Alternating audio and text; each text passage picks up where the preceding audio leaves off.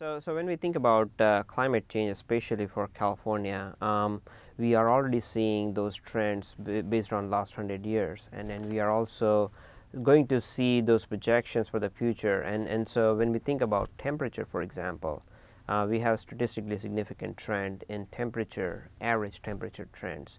But when we divide between maximum temperature and the minimum temperatures, rate at which the minimum temperatures have increased is substantially higher than the maximum temperatures. And for many places in California, there is not even a trend in maximum temperatures, but a lot of significant trends in the minimum temperature, and that does influence agriculture in many ways. The other aspect of climate change is precipitation. As we know, the water is precious resource in California.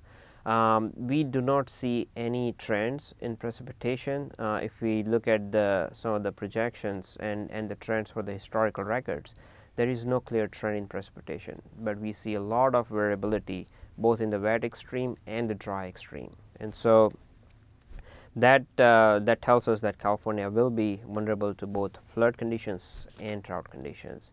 Another specific trend for California would be heat waves.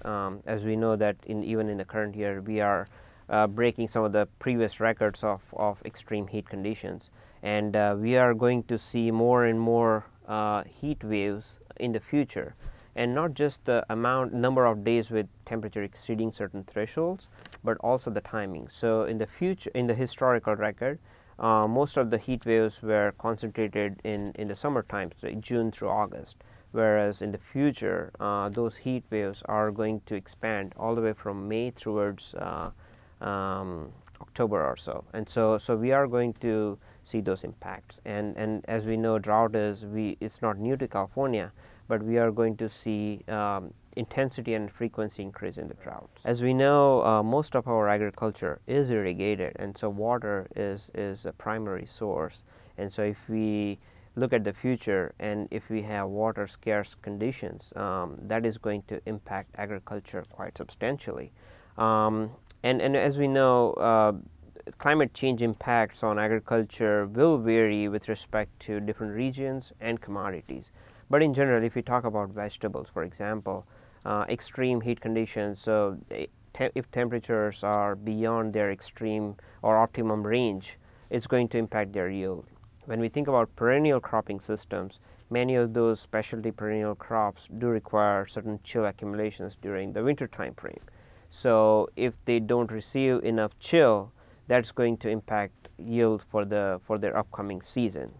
It's the same, and cotton, corn, for example, temperatures during their critical growth stage, if temperature exceeding that range in that critical growth state, that's going to impact yield. The other impact would be on the shifts in the growing season for annual crops, for example. So length of the growing season is increasing, but at the same time, time for planting to maturity is shrinking down. So physiologically speaking, emergence to maturity, if that time frame is shrinking, that can impact yield.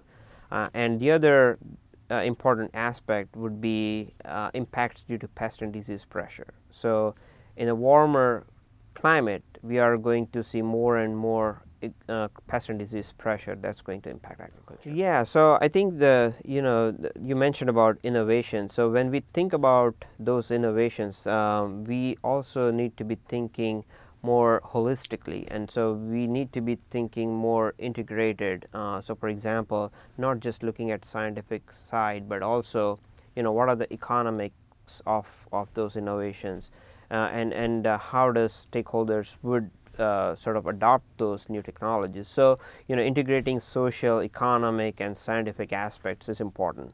The other important research direction we need to take is first thing is we know that there is going to be impact on agriculture, but to certain extents we don't know the quantification of it. So how much the extreme temperatures or extreme droughts conditions are going to impact agriculture both in the production side and economics. And so once we know that, we can have certain practices that can alleviate some of those impacts. Absolutely, I'm optimistic, and I think we need to the research on a broader scale need to take into account that we are going to be resource scarce in the future.